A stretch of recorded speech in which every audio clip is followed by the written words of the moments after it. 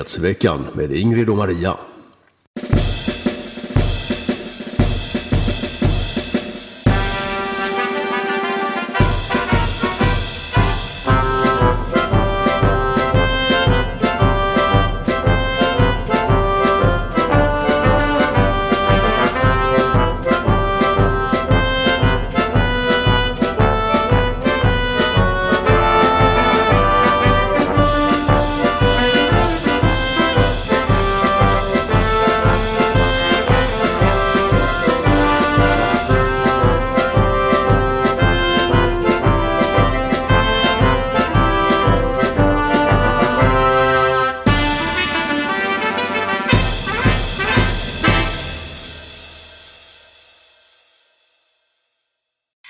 Hej allesammans och välkomna till ännu ett avsnitt av Nyhetsveckan special idag med nummer 39 och det heter Med Jeff Ahl, AFS, Familj och framtid.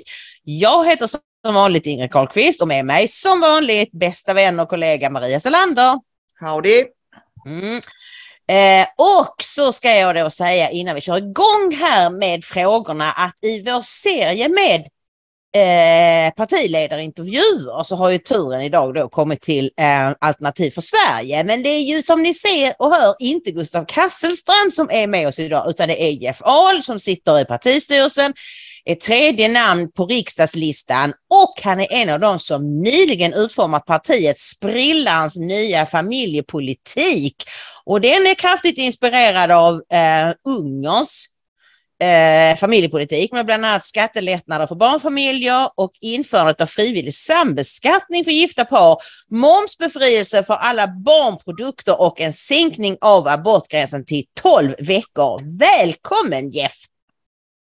Tack så mycket och ja, det var ju av den anledningen som att det var jag och Susanne Nyman ska läggas till också som har varit med och tagit fram det här, så passar det väl helt enkelt bättre då att jag var med. Sen har Gustav också varit med, men i då slutskedet i den slutliga utformningen av programmet som nu är antaget som partiets officiella familjeprogram.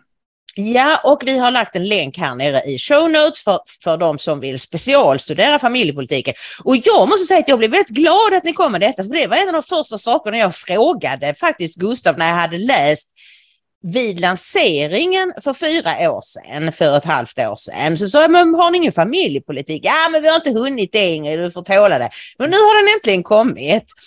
Och då tänker jag så här, vi kan börja med att fråga, hur vill ni stärka familjerna och få svenskarna att skaffa fler barn? För det är ju faktiskt ett problem att vi får alldeles för få barn.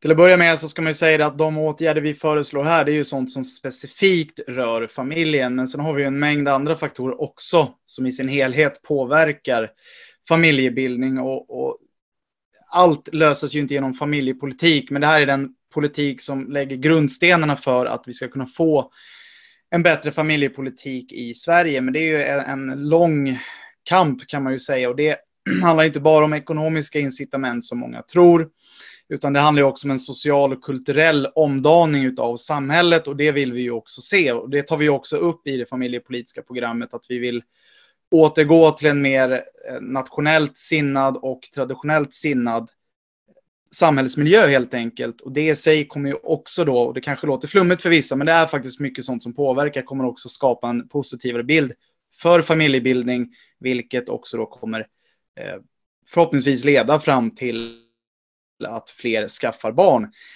Men de ekonomiska incitamenten, du tog upp några exempel. Det är ju viktigt här att undersöka att det är ju två delar. Vi har ju dels, eller det vi framförallt satsar på mycket, det är ju att sänka skatten för familjerna. Därför att det är ju så att familjer idag, det kostar väldigt mycket att uppfostra barn. Och då kan det väl säkert finnas dem, och det finns invändningar, det vet jag. De säger, ja men varför ska familjer få mer skattesänkningar än andra? Och det är av det enkla skälet att föds det inga barn, ja då kommer man inte driva samhället framåt. Nationen upphör att existera om det inte föds fler barn. Vi får enorma samhällsproblem. Det är alltså, barn är en investering. De som då skaffar barn ska också få, vad ska man säga, en morot för att göra det. Och är det så att man inte skaffar barn, det kan finnas olika skäl. Det behöver inte vara så att man har struntat i det. Det kan finnas 1000 olika skäl. Men då får man ju se det som att då får man istället vara med och stötta upp och möjliggöra att andra kan skaffa barn. För man måste ju se det här som ett lagarbete.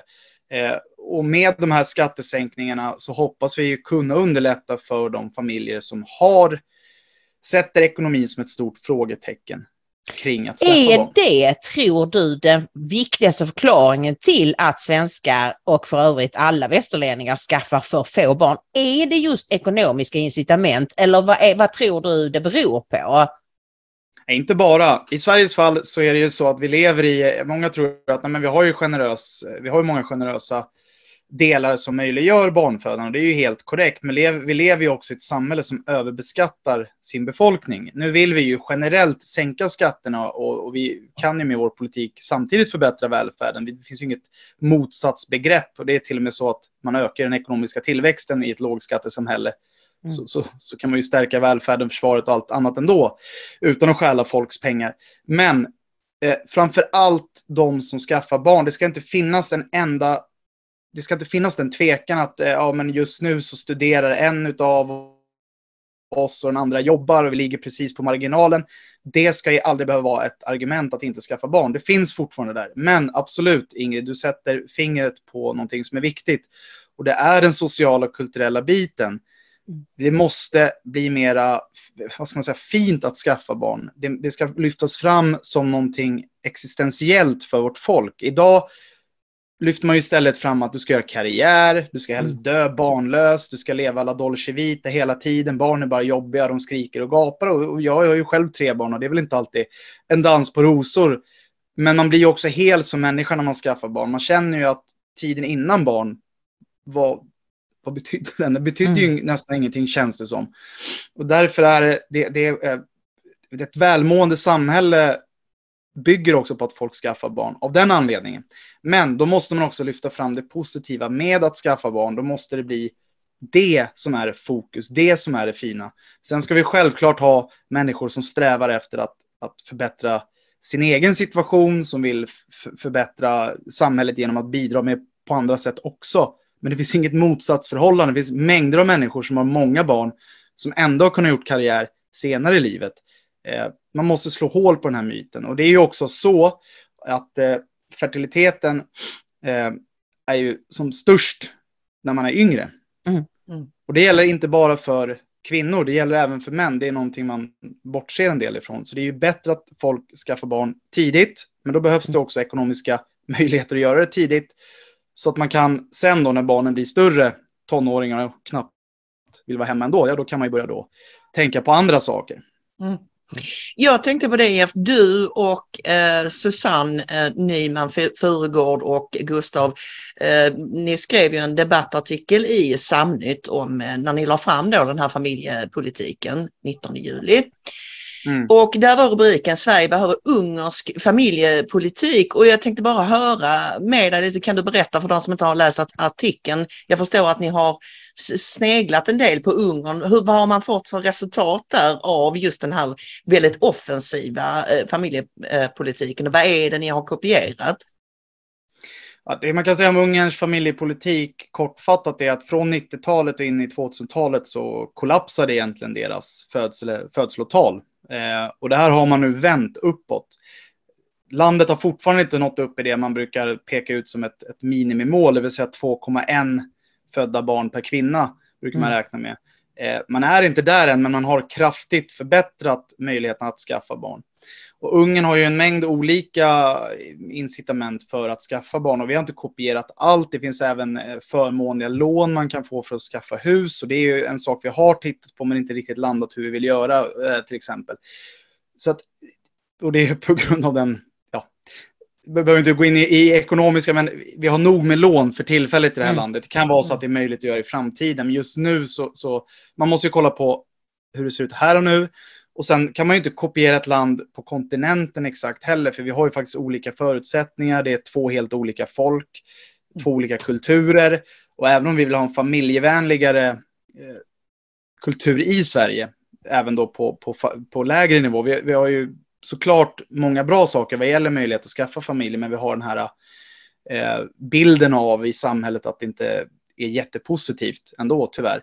Men det kan man ju få även i en svensk kontext, men det måste ju vara i en svensk kontext, svensk nordisk kontext, så att man kan inte kopiera allt därifrån. Men ja, vi har ju tagit en hel del, och framför allt det vi har kollat på är de här skattelättnaderna. Och sen också såklart den nationalistiska modellen. Jag menar, att skapa ett nationalistiskt, ett traditionalistiskt sätt att se på samhället, det är ju en viktig aspekt. Och det här finns ju i Ungern, och vi tycker till exempel att det är någonting man behöver arbeta in i skola, förskola. Att man förmedlar en positiv bild redan där av att familjebildning är något positivt. Lyft fram fördelarna med att skaffa familj tidigt. Nu säger inte jag att 18-åringar kanske ska skaffa barn, men att man inte skjuter på det för långt, och förklara också de negativa följderna av att vänta med att skaffa barn. Alltså jag tror det är så viktigt, därför att det är ju så att unga kvinnor idag, de tror att man kan få barn upp till 50-årsåldern. Alltså jag minns med chock, jag tror du och jag såg det båda två, Maria, något 60 Minutes där de intervjuade amerikanska kvinnor i 35-40-årsåldern, och de hade inga barn, så man ska inte ha barn. Jo, ja men alltså det börjar bli lite bråttom. Nej, vadå? Det kan vänta till jag är 50. Alltså jag har frusit in ägg, sa de, men det var inte det som var det tragiska, att de trodde att.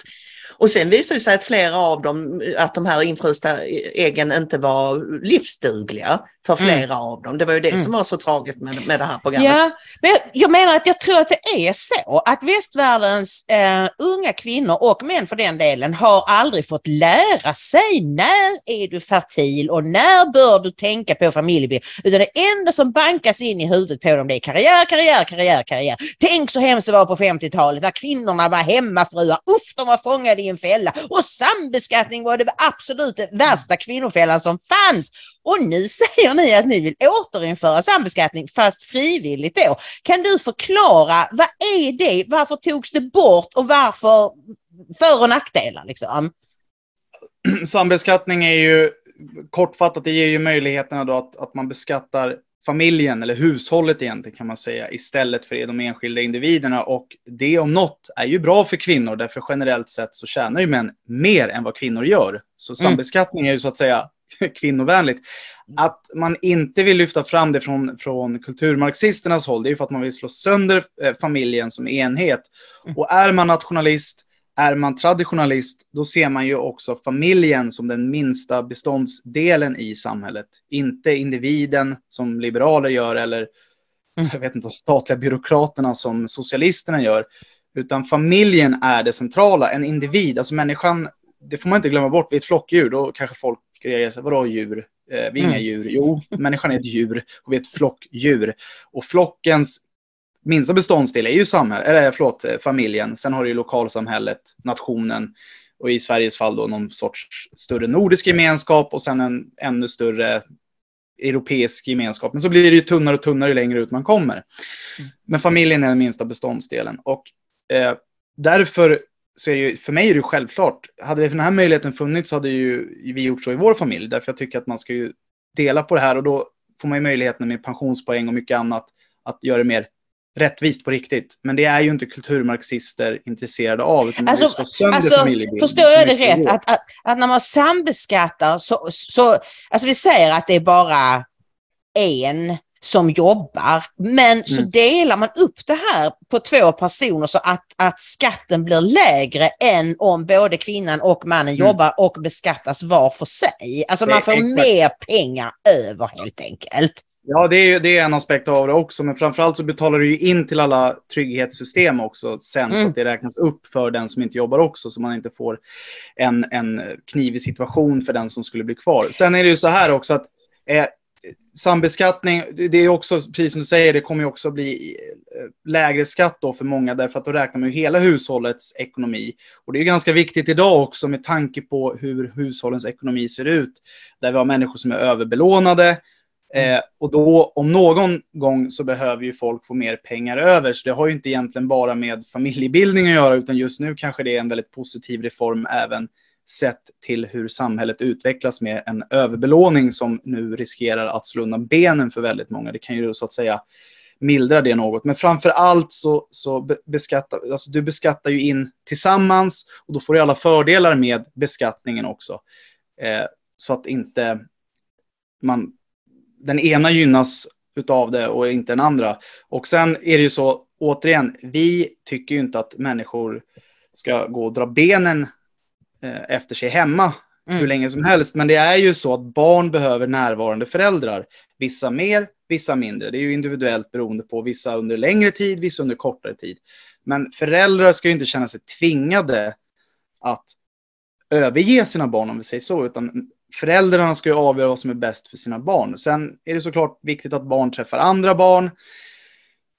Vi har ju i allmänhet en syn att det är föräldrarna som är den huvudsakliga som ska ta hand om uppfostran för barn, men man kan ju inte heller glömma bort att det finns familjer och föräldrar som är bättre och sämre, så att dagis bara är negativt, så är det ju inte heller. Det kanske är så att det är en tillflyktsort för barn som mår dåligt, men vi vill i alla fall i största möjliga mån underlätta för familjen att själva göra det här valet. De som tycker barn är nu så pass jobbiga ändå att de inte tar hand om sitt barn tillräckligt, de kommer ju då fortfarande sätta in dem på dagis och sådär. Så att det gäller ju att se det här, det dubbla också, att vi tror ju på familjen, vi tror på föräldrarna, för de flesta föräldrar är underbara föräldrar, men man får ju också inte gå för långt som vissa vill göra och helt slå undan benen för de delar, den minoritet där situationen kanske inte är så trevlig för barnen alla gånger.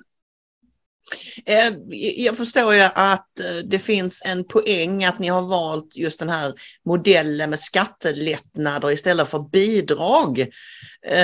Kan du förklara varför är det bättre att göra på det sättet? Ja, det är ju ganska märkligt som det är nu. Vi betalar in skatt och sen ska jag få tillbaka bidrag och så ska jag vara tacksam för att jag får de bidragen. Det där är ju man lurar ju folk hur det fungerar. Sen är det så här att barnbidrag är någon sorts bas ändå, därför, och framförallt då när vi går in i sämre tider, det går ju upp och ner ibland. Människor kan rasa igenom av skäl som är helt legitima, och då finns ju fortfarande bidragen kvar som någon sorts minimistandard, för att återigen, barn ska inte behöva hamna i kläm på grund av föräldrarnas problem, vad det än är, legitima eller illegitima, så ska det finnas någon sorts bas i alla fall. Men vi vill ju att människor som arbetar och gör rätt för sig, de som skaffar barn, inte de som skaffar barn bara för att öka barnbidraget, utan det viktiga är att få människor som arbetar och gör rätt för sig att skaffa barn. Men sen har vi ju kvar barnbidraget såklart som en bas, och det har ju ungen också, just av den anledningen att vi kan inte hålla på och jag köper inte den här att men folk får skylla sig själv. Lasse ramlar ner från byggställningen, slår i huvudet och blir handikappad och förlamad. Ska den familjen trasas sönder för att ekonomin slås sönder? Alltså det finns aspekter man måste väga in också. Men det viktiga är att det ska inte vara de som skaffar barn. För så ser det ut idag. Många skaffar barn på grund av bidragen, inte för barnen i sig. Och så ska det inte vara. Men jag vill lägga in en sak. Många säger också så här, men ta bort bidragen för det invandrarna utnyttjar här. Ja, så är det ju. Men vi har ju också en återvandringspolitik. Så när vi pratar om vår familjepolitik, då är det ju ett etniskt och kulturellt homogent Sverige där återvandringen är genomförd. Det är ju också viktigt att lägga till. Under tiden vi har nått fram dit, då kan det vara så att vi är flexibla i hur vi ser på olika enskilda frågor för att få ett maximalt utfall för svenska folket också. Ja, för jag tänker att det här med flerbarnstillägg och så, det har ju slagit väldigt snett eftersom svenskar ytterst sällan skaffar mer än 3 barn. Alltså, bara det är ju ganska ovanligt, tror jag. Medan vi då har somaliska och arabiska familjer som skaffar 8, 10, 12 barn och behöver sen inte jobba för att de får in så mycket i bidrag. Och då blir ju det här, alltså ger man skattelättnader istället så träffar det ju de som arbetar och gör rätt för sig. Så det är ju väldigt, väldigt bra, tycker jag. Men det här med dagis som du nämnde, eller förskola heter det ju egentligen. Ja, jag säger dagis ändå, men... Ja, precis. Jag har en svärson som är förskollärare, och han blir, eller åtminstone min dotter blir sur när jag säger dagis, så jag försöker och inte göra det. Men, där formas ju väldigt många barn är ju på dagis. Nästan alla barn är på förskolan. Och de blir ju, så vitt vi kan förstå, väldigt indoktrinerade. Okej, det finns jättebra förskolor. Mitt barnbarn går på en jättebra förskola ute på landet, och det är liksom... rejäla människor. Men ni skriver specifikt att ni vill förbjuda hbtq-organisationer från att komma in på förskolor. Är de verkligen där och springer? Det finns ju då enskilda förskolor det här förekommer, och framförallt är det väl i många andra länder så är det här ett växande fenomen, och vi vet ju att då kommer det till Sverige förr eller senare också på bred front. Men ja, det förekommer på olika sätt, och det handlar inte bara om att det är personer fysiskt där. Det kan vara litteratur som förvirrar barnen, och det är det här att vi vill ju ha förskolor och skolor som lär ut traditionalistiska, nationalistiska värderingar, för det är så vi bygger ett starkt grundfundament i Sverige. Och det är inget märkligt, vi bygger på det som är naturligt helt enkelt. Det naturliga är att ha en stark familj, en stark lokalbygd och en stark nation. Det är bra för folket. Sen exakt vad vi kan diskutera för andra politiska frågor, men det här är liksom icke-frågor, borde inte vara en politisk fråga. Det var inte en politisk fråga förr i världen, men det har blivit det på grund av globalismen. Och det här är ju ett sätt att HBTQ, AFS och allt vad de nu heter, det är ju en del av den här kulturmarxistiska rörelsen. Vi ser hur man på Pride-tågen snuskar sig. Jag tog upp det här i ett av mina tal under valupptakten. Skulle jag ta mina barn på strippklubb, då skulle ju SOS bli inkopplat med rätta. Man tar inte barn på strippklubb. Men att ta barn på Pride där framförallt vuxna män står och äcklar sig med varandra mitt framför ögonen på barnen, det är okej. Och det här den här normen måste bekämpas helt enkelt. Och då kommer ju nästa fråga här på agendan, nämligen det att ni är emot homoadoptioner. Är ni emot homosexuella, Jeff? Är det handlar om? Jag brukar säga det, vad folk sysslar med i sitt sovrum, det är av privat karaktär. Jag bryr mig inte om vad folk gör så länge alla är så att säga med på det och alla är vuxna. Och det är ju inte bara homoadoptioner, utan vi är såklart mot ensamstående adoptioner också, av den enkla anledningen att ett barn, alltså det är så här, barn har rättigheter, vuxna har skyldigheter, men i det här samhället där kulturmarxisterna fått fullt genomslag för sin sociala och kulturella politik, så är det precis tvärtom. Det är vuxna som har rättigheter och barn som har skyldigheter mot vuxna av någon anledning. Barn ska inte vara närvarande helst, de ska gå på dagis helst 50 timmar i veckan. Barn ska, på alla olika sätt så ska barn bort från kärnfamiljen. Det är det kulturmarxisterna tycker. Här är det tvärtom. Vi ska bygga ett samhälle som är bra för barn. Och barn har rätt till en mamma och en pappa, därför att i samhället så har vi 2 kön. Det finns bara 2 kön. Det finns män och det finns kvinnor. Män och kvinnor är generellt olika. Sen finns det undantag individuella, men det spelar ingen roll. Det är inte så politiker kan kolla på frågan, utan vi kollar på det generella. Män och kvinnor är olika. Det behövs en manlig och det behövs en kvinnlig förebild. Och det behövs närvarande föräldrar. Och det här är också viktigt att säga. Mamman är oerhört viktig i barnets absoluta första del av livet. Det ska understrykas. Men det finns också en viktig aspekt att pappor måste vara närvarande. För det har forskningen visat att det är oerhört viktigt både för unga tjejer och unga pojkar. Eller unga män, unga kvinnor, att pappan är närvarande. Så vi ska inte ha det här anglosaxiska synsättet att pappan ska vara iväg hela tiden, komma hem, slå sig ner, äta, gå och lägga sig och sen jobba. Utan vi ska ha sunda familjer, mer likt, låter det väldigt romantiskt, bondesamhället. Där hade man ju närvarande föräldrar. Men vi ska försöka, det är ju svårt att replikera det i ett modernt industrisamhälle eller IT-samhälle eller vad vi nu lever i för typ av samhälle. Men vi ska i den mån det går göra så att båda föräldrarna kan vara närvarande och anpassa det här själva utefter vad de tycker är nödvändigt. Och då är vi där igen. Det gör familjerna bäst själv. För om vi får bort den här kulturmarxistiska indoktrineringen som vi har i hela samhället och framförallt i skolorna, då kommer vi få trygga medborgare som tror på sig själva. Och tror man på sig själv, då lyssnar man på den inre rösten. Och den inre rösten talar väldigt tydligt om, det vet alla som är föräldrar där ute, talar väldigt tydligt om vad som känns rätt och vad som känns fel. Och det är det som är rätt och fel också. Ja, jag tycker det är väldigt bra att du säger det, därför att det vi har pratat om mycket i de senaste åren i alla fall, det är ju alla de här barnen som tror att de är födda i fel kropp. Och det är ju ett fenomen som har tillkommit på grund av massiv indoktrinering från olika så här könsbytarkliniker, från skolor där det är liksom, där de till och med uppmuntrar barn, till och med på förskolan, men du kanske inte är en pojke, vem har sagt att du är en pojke och så. Och det är klart att det stör ju de här små barnen och som sen alltså dras in i den här könsbytargrejen som bara leder till elände och olycka. Ja, det finns några få fall där de faktiskt är födda i fel kön. Och de ska man liksom hjälpa. Men det här att helt vanliga barn som aldrig har känt sig dragna åt liksom, att vara ett pojkflicka eller så, helt plötsligt påstår att de ska bli en kille. Det leder till så mycket elände. Så jag tycker det är väldigt, väldigt bra att ni vill att barnen ska leka mamma, pappa, barn. Ja, och inte trassla med könsbyten. Ja, men och det där har vi har ju fått sett nu utslaget av den här kulturmarxistiska politiken. Och man får höra att det handlar bara om kärlek när man pratar om Pride-tåget. Nej, det handlar inte om kärlek. Det handlar om att ni vill propagera för onaturliga, obscena normförändringar utav samhället. Här är ett exempel. Man ska alltså genomföra medicinska hbtq-experiment. För det är vad det är. Medicinska experiment på barn.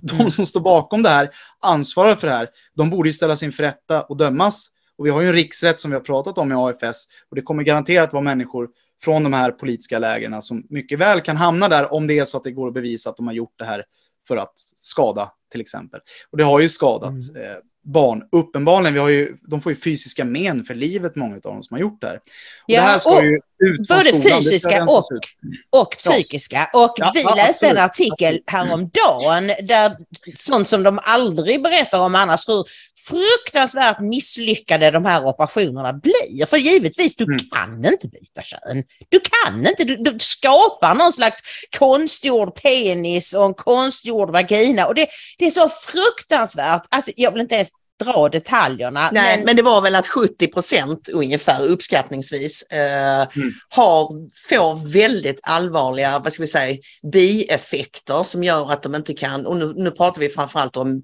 nedre underkroppskirurgi då, som gör att de inte kan fungera. Alla funktioner som man har i den regionen, det funkar inte som det ska helt enkelt på alla tänkbara sätt. 70%, det är väldigt mycket. Och det var ju då så kallade ångrare, alltså, som berättade att ingen talade om för mig att det var så här.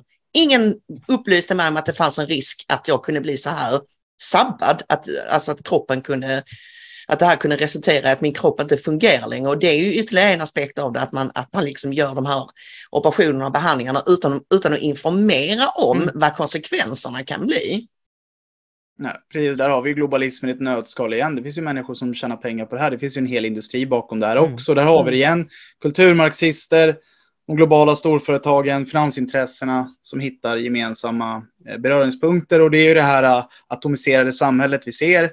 Du ska inte vara man, du ska inte vara kvinna, du är inte svensk, du tillhör ingen något lokalsamhälle längre, du tillhör knappt din egen familj.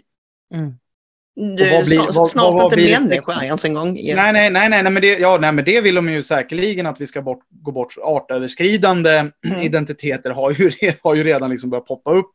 Och det är bara en tidsfråga innan de kommer säga att ja, men det är klart du kan vara en katt, du kan vara en hund. Det finns ju inga gränser för hur sjukt det är. Och det är ju för att det ska gynna deras agenda. Utan vi ska trygga människor som är trygga i sin identitet, som bor i rotade, trygga samhällen. Man brukar, alltså det är ett rotlöst träd faller, och det är det vi ser med den västerländska civilisationen. Och det är mycket på grund av olika idéer, men det finns över hela det politiska spektrat, det gamla höger-vänster, där har ju liksom skyldiga på alla sätt och vis. Vi har ett överindividualiserat samhälle där som sagt familjen betyder inget, lokalsamhället betyder inget, nationen betyder inget. Det enda som betyder något är att du ska konsumera och sen då skapa nya identiteter och det har ju kulturmarxister hållit på med jämt, älskat att hålla på och försöka ändra människors normala, naturliga identitet. Det är ju liknande med sinnessjukdomen, något annat, och liksom ha de här dragningarna att syssla med det här experimenterandet. Ja, det är väldigt märkligt hur folk har kunnat gå på detta, att allt normalt har blivit dåligt och allt onormalt har blivit fantastiskt bra. Nu ska vi ta en fråga som ju är näst intill ett giftpiller p-piller i Sverige att tala om att inskränka aborträtten. Och ni vill att det ska finnas fri abort, men bara fram till vecka 12, vilket vi ska poängtera är det normala i resten av västvärlden. Sverige sticker ut med det här att vi har fri abort till vecka 18 och sen kan man då få till vecka 22 också om det skulle vara något allvarligt. Men Sverigedemokraterna hade ju också detta och Kristdemokraterna har också haft det, men tvingats att backa från detta därför att medierna utsätter dem för ett drev som inte liknar någonting. De är mördare typ. Alltså det är så fruktansvärt och de vill kedja kvinnor vid spisen. Kommer ni att kunna stå upp i den här frågan och varför är det viktigt? Ja, absolut. Att vi backar till 12 veckor, det är ju därför att man kan ju prata om aborter i sig, det är ju en tragedi varje gång det inträffar, det ska vi börja med att säga. Jag vill säga det också att det här ingår ju också som ett paket att vi ska informera om de fysiska och psykiska komplikationerna som kan komma ut av en abort. Det är inte, återigen, det skadar kvinnan oerhört. Det finns flera som har vittnat om det här. Det är det första, att det ska finnas en information som då understryker att är du inte beredd att skaffa barn, ja, gör inte det, utan och premiera eller få folk att förstå att aborter är ingenting positivt. Det är också det att man nästan lyfter upp det som att det är något bra. Det är ett sätt att vissa riktigt märkliga människor använder det här som någon sorts dagen efter abortgrej, fast då flera månader senare. Och sen om man kollar, det är bara att följa ett fosters utveckling. Innan jag blev pappa så struntade jag i den här för att jag ska man hålla på och bråka om det här för? En icke-fråga. Men när man följer barnets utveckling i magen så förstår man vecka 20, 22, det är ju ett halvgånget, det är ett barn som ligger i magen. Ja. Alltså du dödar ju någonting i kroppen. Så är det. Sent.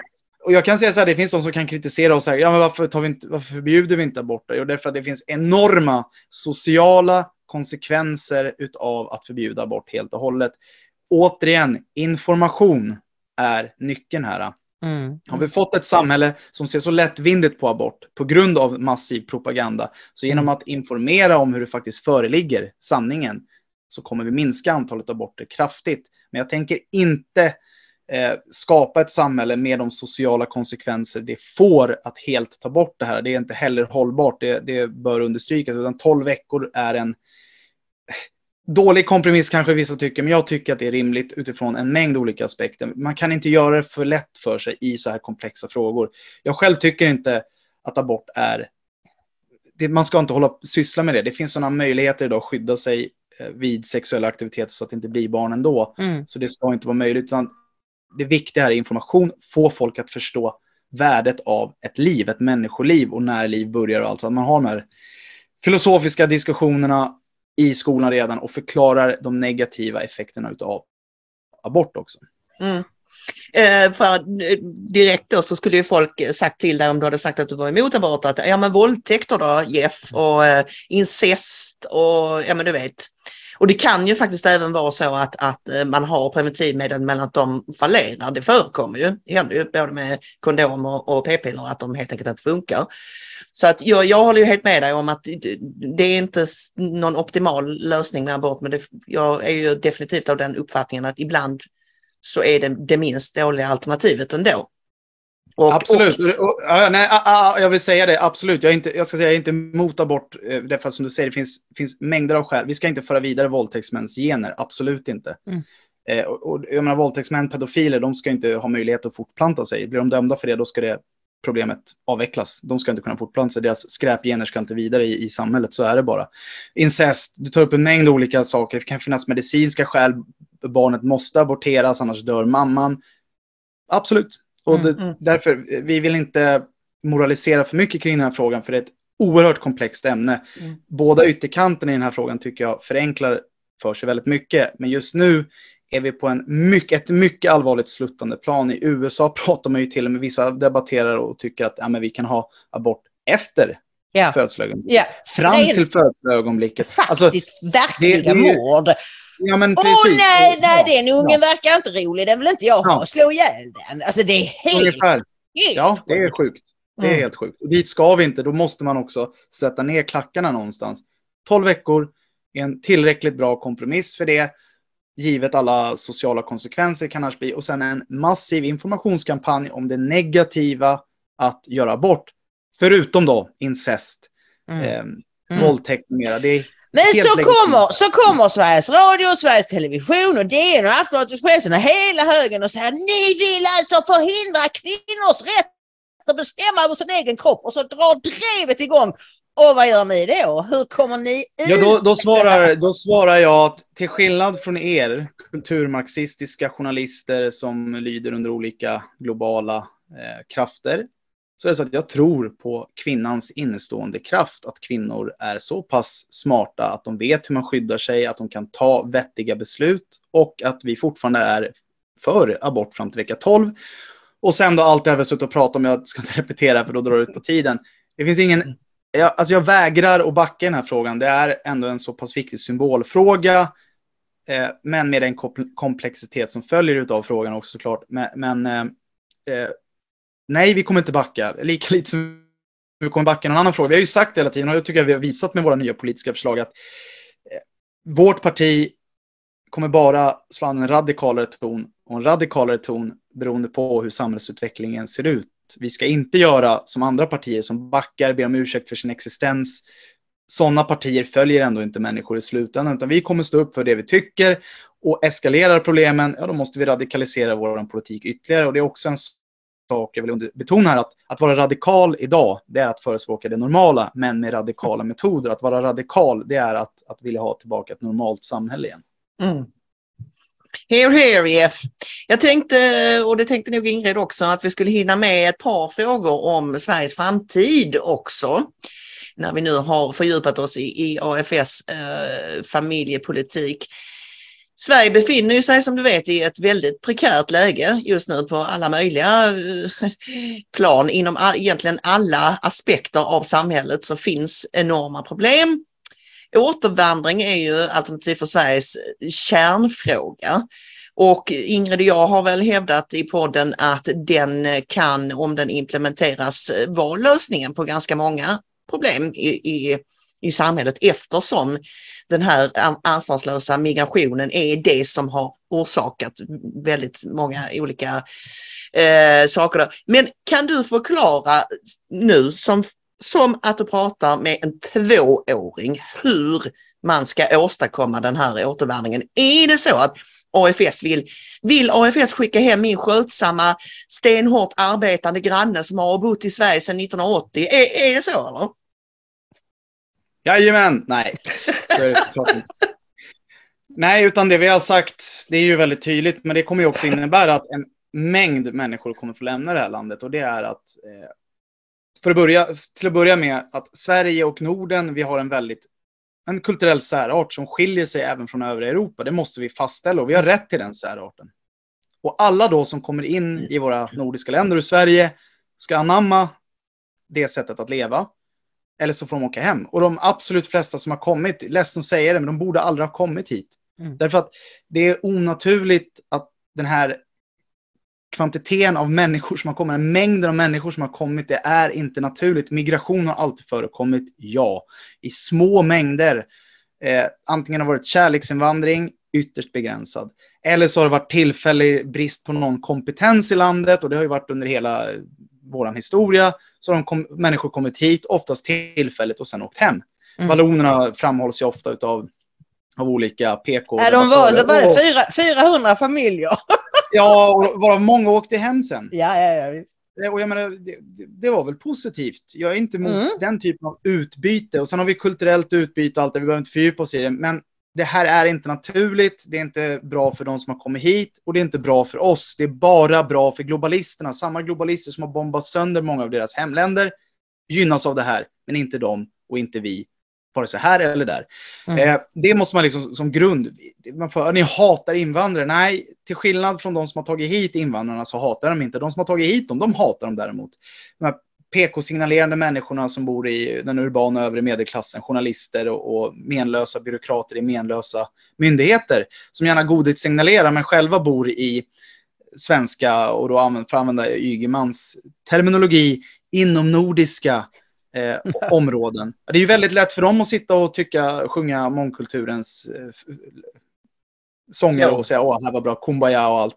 Men det är ju annat att vara en svensk som inte har råd att flytta från de här mångkulturella områdena och leva i det här helvetet de har skapat.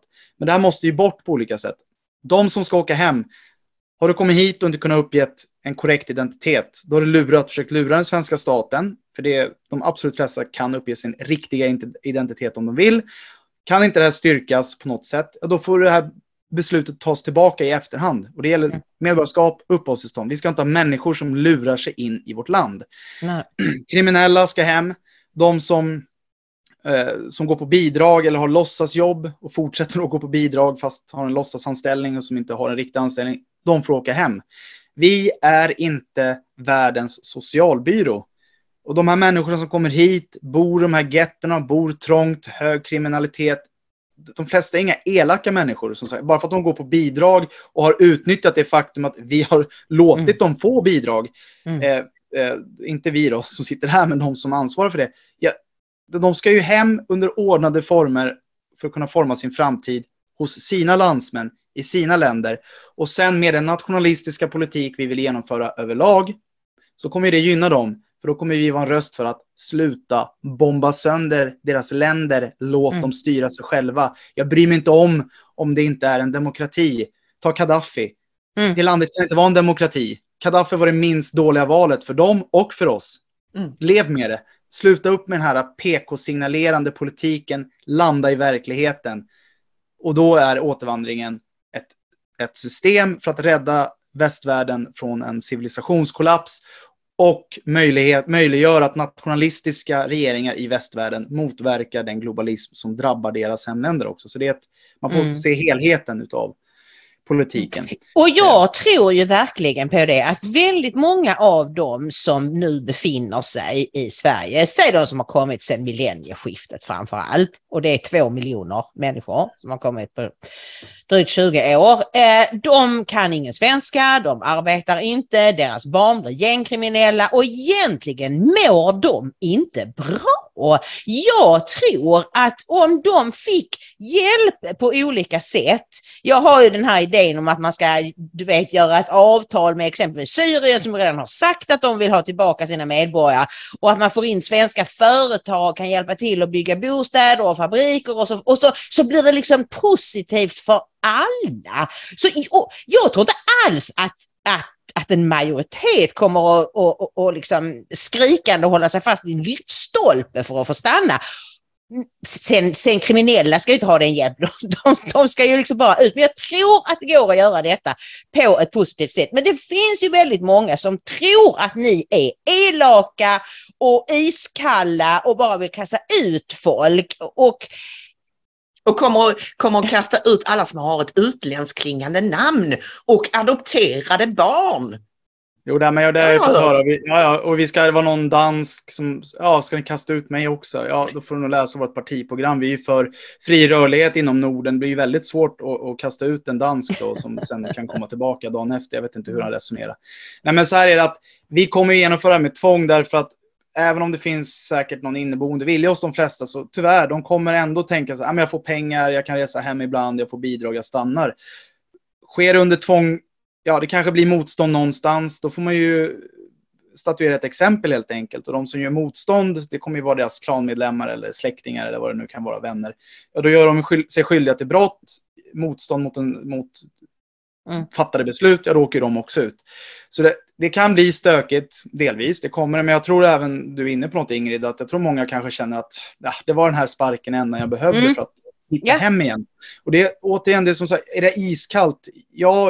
Jag kan nog säga att jag är ganska iskall om jag tar det beslutet. Jag känner ingenting, därför att jag föraktar inte de här människorna som många tror eller tycker illa om dem. Jag bara konstaterar att det är ett problem. Det är ett problem för dem, det är ett problem för oss. Problemet ska lösas. Jag lägger inga känslor i det, utan det ska genomföras. Men jag gör ju av omtanke för vårt folk, men även för andra folk. För det här är ju en del av globalisternas destruktiva... det är ju det. Alltså jag tror väldigt få svenskar har ens fattat det här, att vi kommer att bli en minoritet i vårt eget land.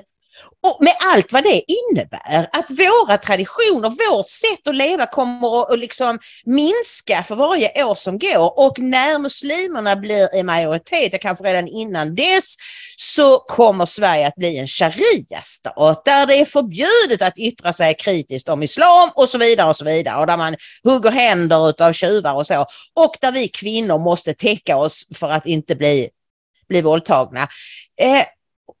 Och det är den stora frågan. Hur når man ut till Medelsvensson och får dem att förstå att vissa saker kanske inte blir så jättemysiga, men det är en nödvändighet för att du och dina barn och barnbarn ska överleva? Varför är svenskarna så tröga? Det handlar inte om tröga. Dels bröd och skådespel. Folk är inlåsta, som vi var lite grann inne på när vi pratade om familjepolitiken. Alla är överbelånade, mer eller mindre. Jag personligen har inte jättemycket lån jämfört med många andra, men jag är också egentligen, liksom alla som har lån, överbelånad. Faktiskt. Sen mindre än många, för jag har liksom arbetat bort det där så mycket jag kan och tagit beslut hela tiden, eller jag och min fru har tagit beslut för att minska exponeringen mot det här som vi vet skulle komma. Men det är ju det, många gör av rädsla att man förlorar huset, man blir av med jobbet.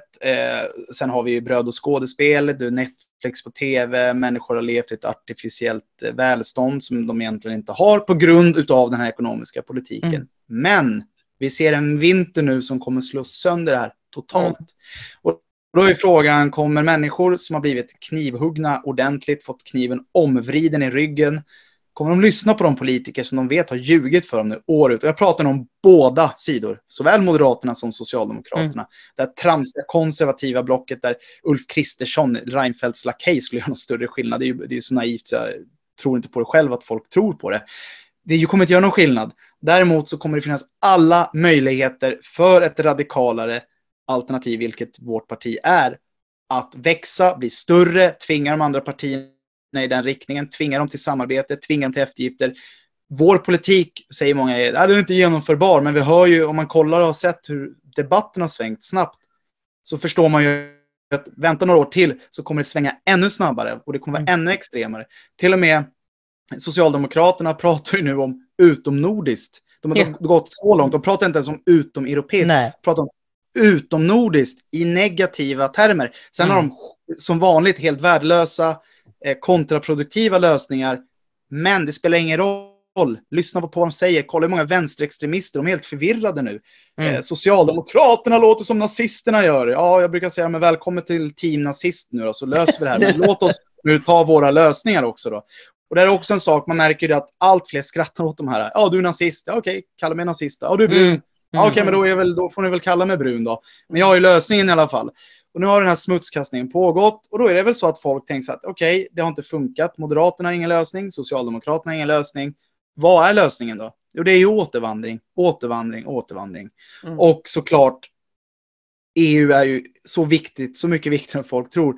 Men genomför vi den återvandringspolitik vi vill och som kommer bli tvunget framöver, ja, det kommer EU aldrig godkänna, men det kommer vara så extremt då, så det kommer folk inte köpa, då kommer bara strunta i det och så kör vi på ändå, så får väl EU slänga ut oss, eller så kommer vi lämna EU, för folk kommer avsky EU efter det här. EU är ju också medansvariga till energikrisen vi ser i allra högsta grad. Där måste folk få in i huvudet. Bränslepriserna, elpriserna, EU dikterar idag så mycket av lagarna och bestämmelserna att vi kan inte göra vad vi vill i de här frågorna. Och där är alla 8 partier i riksdagen överens. Men det här det är ju liksom meningen. Det är snart över. Det är ju det som är meningen. Meningen är att det ska inte kunna finnas några stater, några nationalstater som bestämmer över sig själva. De har medvetet gjort oss beroende av varandra, att vi ska dela alla olika saker, för att när det rasar någonstans så rasar det överallt. Och nu när du säger detta med den här vintern som kommer, så tänker jag tusan också att det inte är val nästa år istället. För att just nu, det har inte riktigt hänt än. Vi ser att Moderaterna rasar ju nu i alla mätningar, och min teori är att Moderaterna straffar Kristersson för att han är en mes. Alltså för att han vill samarbeta, men absolut, det ska inte SD få komma in i regeringen. Jag tror att de straffar honom för det. Men alltså, vad är det som händer? Och då vill jag efter denna långa harang här komma fram till en fråga, nämligen hur går det nu i valet? Hur går det för AFS och vem får bilda regering enligt din spåkula? Ja, till att börja med så är det ju öppet, tror jag, vem det är som bildar regering. Jag tror att Ulf Kristersson, som den svaga, menlösa politiker han är, oerhört svag. Om man bara kollar och skrapar bort all politik och bara kollar på personligheterna. Magdalena Andersson, som är en dålig ledare, det håller jag med om på många sätt. Och så har du Ulf Kristersson på andra sidan. Vem framstår som starkast, vem framstår som svagast? Ja, där vinner ju Magdalena Andersson med hästlängder. Om vi bara skrapar bort all politik och bara kollar på personligheterna. Ulf framstår som en menlös byråkrat på någon sorts mellannivå. En misslyckad byråkrat på mellannivå någonstans. På sin höjd, om jag är snäll. Så han kan mycket väl förlora det här valet åt det konservativa blocket. För mig personligen och för många med mig, som de som stödjer Alternativ Sverige, säger att vad blir det för skillnad då egentligen? Ja, men om vi inte får bort sossarna så kommer det ena och det andra hända. Ja, men det kommer ju hända med en moderatledd regering också. Alltså det är en Reinfeldt-lakej vi pratar om. Ulf Kristersson och Fredrik Reinfeldt de är så här nära med varandra fortfarande. Bara för några år sedan hyllade Ulf Kristersson Reinfeldt. Vi har sett hur Kristdemokraterna har varit med och genomfört anhörigpolitik, alla Miljöpartiet, de här afghanska tolkarna som till slut blev 2000, eller hur många nu det blev i slutändan, det var så länge sedan det där. Bara öser in. Och det var Moderaterna krävde att det här måste vi göra.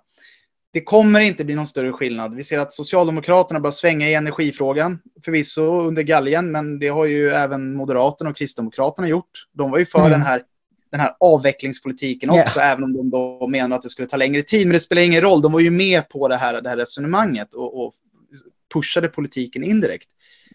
Och sen har vi EU. Det spelar ju ingen roll om det är sosseregering eller borgarregering. Alla kryper för EU i slutändan ändå.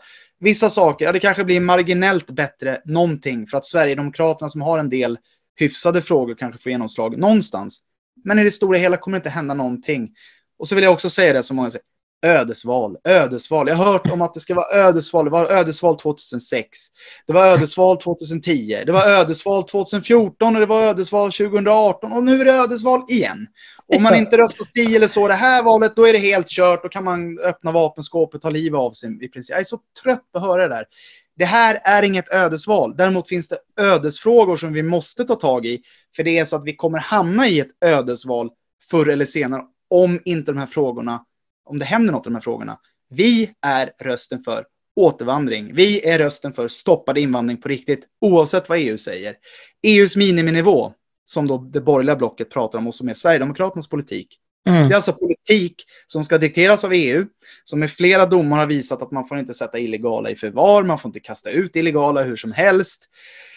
Asylrätten gäller med mera.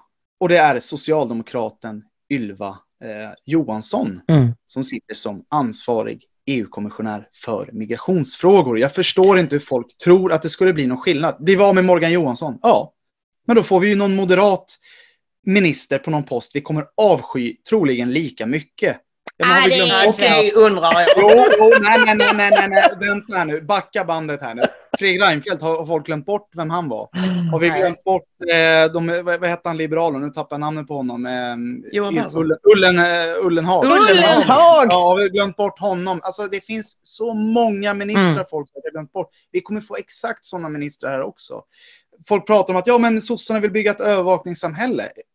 Jaha, vill inte Moderaterna bygga ett övervakningssamhälle? Jo, de har motionerat om tvångsvaccineringar och sånt, så att det är fina frihetspartiet. Men nu kommer jag plötsligt på en grej som kanske är positiv om vi får en konservativ eller blågul regering. Ja, precis.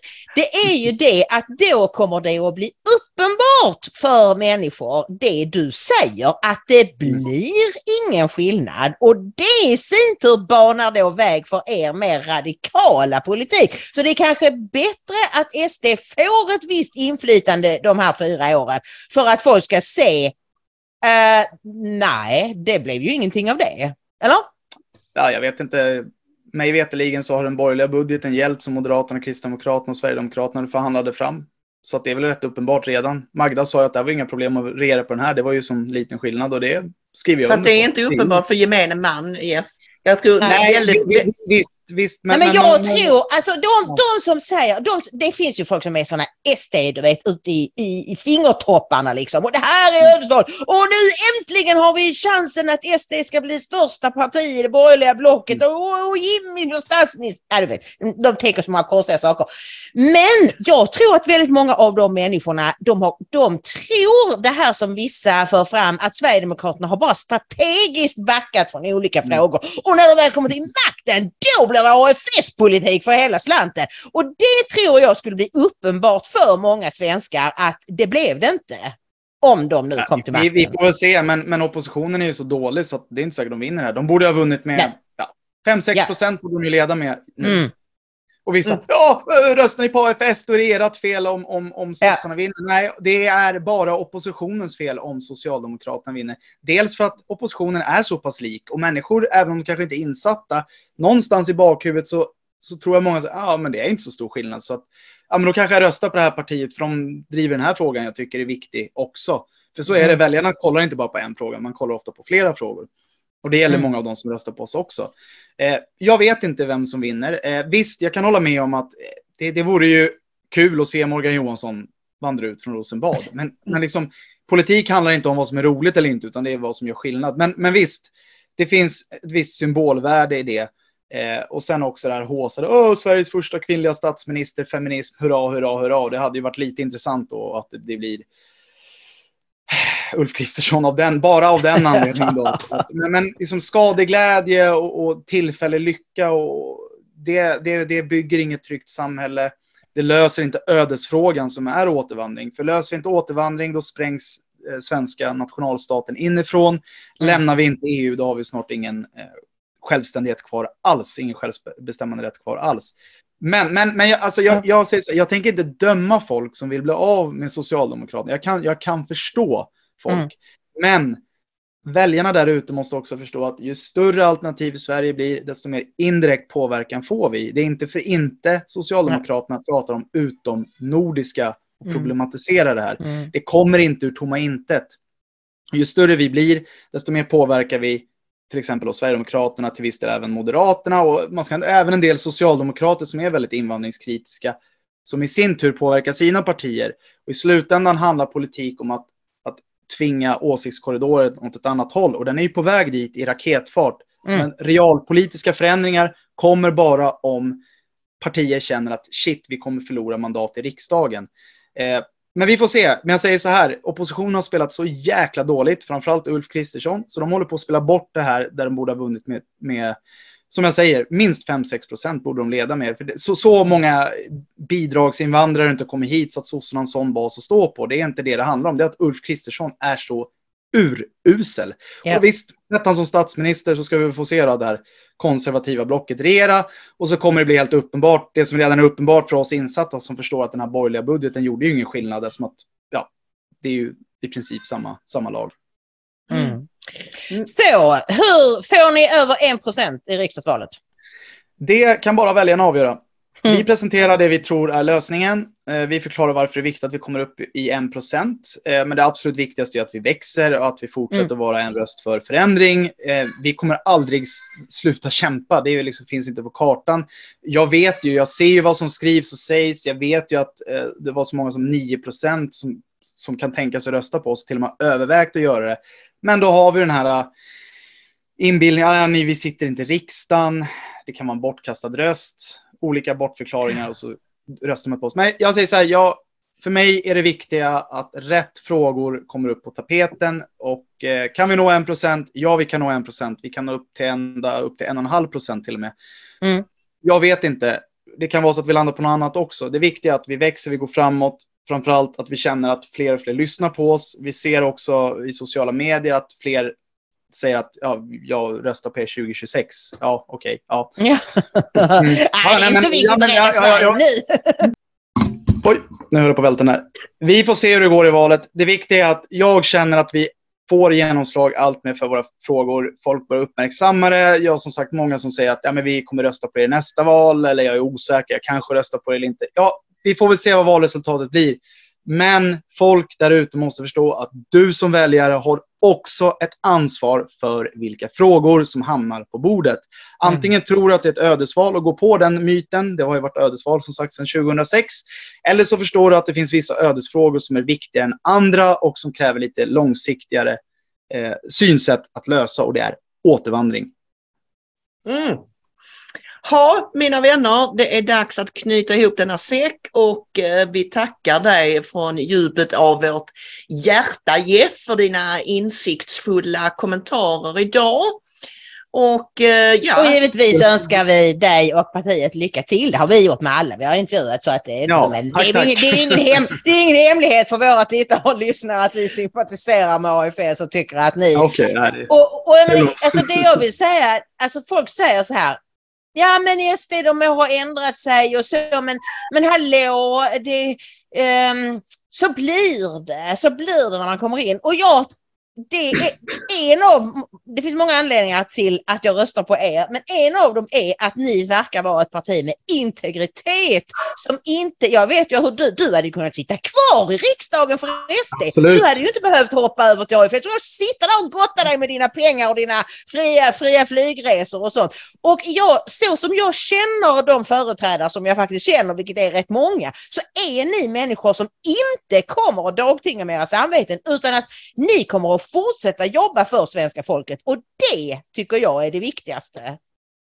Ja, men så är det. Jag lever efter en enkel princip, och det är att jag ska dö med heden i behåll. Jag ska kunna se mina barn i ögonen den dagen jag drar mina sista andetag, och det gör man inte om man sitter som en korrumperad fettsäck, ursäkta grova uttrycket, och bara lapar i sig skattemedel. Det är inte ett hedersamt liv. Nej. Halleluja, Jeff. Vi hörs och ses snart igen, hoppas jag. Du får ha det så bra och klappa på dina barn som har varit så duktiga nu när vi har spelat in här idag och skött sig föredömligt. Ingrid, du och jag ses igen på fredag. Gud välsigne er båda. Gud välsigne. Tack för att vi kom hit. Tack. Hej då. Hej.